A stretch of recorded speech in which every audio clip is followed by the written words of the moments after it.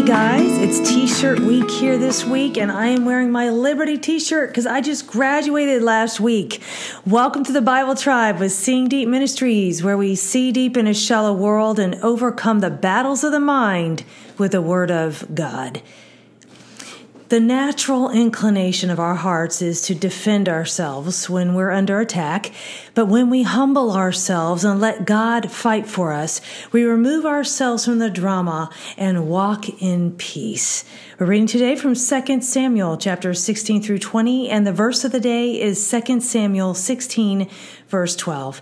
Perhaps the Lord will look on my misery and return good to me instead of his cursing this day. This verse is such a moment of faith, trusting God to make something good out of a bad situation. How many of you need to hear that right now in your life or situation?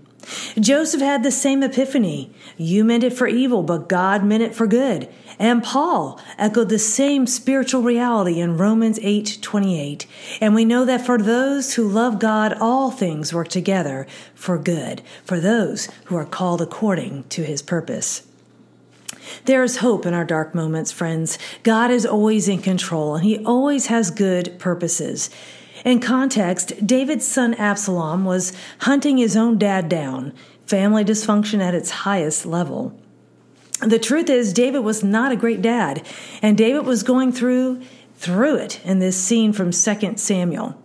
There was Ziba seizing on David's crisis to throw Mephibosheth under the bus for his own gain. Then there was Shimei pelting David with stones, cursing him. Can't get much worse than that, right? Ever had one of those days or seasons in your life where you feel so unpopular?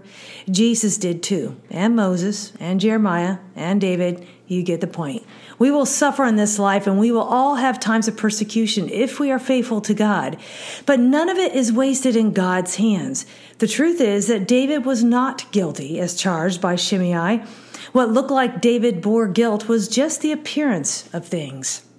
David could have harmed Saul, but he did not. Sometimes people will make a hasty judgment and then pass it along, influencing others. But look at David's response again. The verse of the day, perhaps the Lord will look on my misery and return good to me instead of this cursing this day. I've had a recent situation where a couple of people were saying things that were not true. And believe me, I've been in this situation before. But I found this time that God had grown me. Miracle of miracles. I cared more for the person who was sinning by their actions. And I just smiled. Sure, don't get me wrong. It wasn't fun, but it did not stress me out. I gave it to God.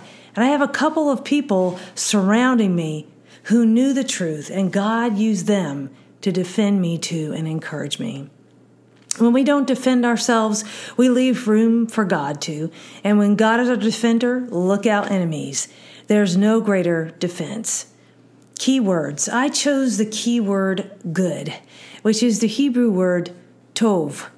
It means good in the widest sense. I love that. Sometimes we define good by how it affects us in our temporary moments, but God sees the bigger picture. It means beautiful, best, upright, to be kind towards someone. Can we trust that our good, kind God has our best interest in mind? Even when life simply hurts, he is good, meaning nothing vile is in him. Our hearts try to accuse God sometimes, but there's such a beauty and peace of mind when we submit to God's plans and let go of ours. When we don't defend ourselves, we leave room for God to. Thought of the day. When others attack, God has our back. An application, trust God, friends. When the chips are down, his purposes are always good. Go with God and his precious word, friends. Tune in tomorrow as we head back into the book of Lamentations.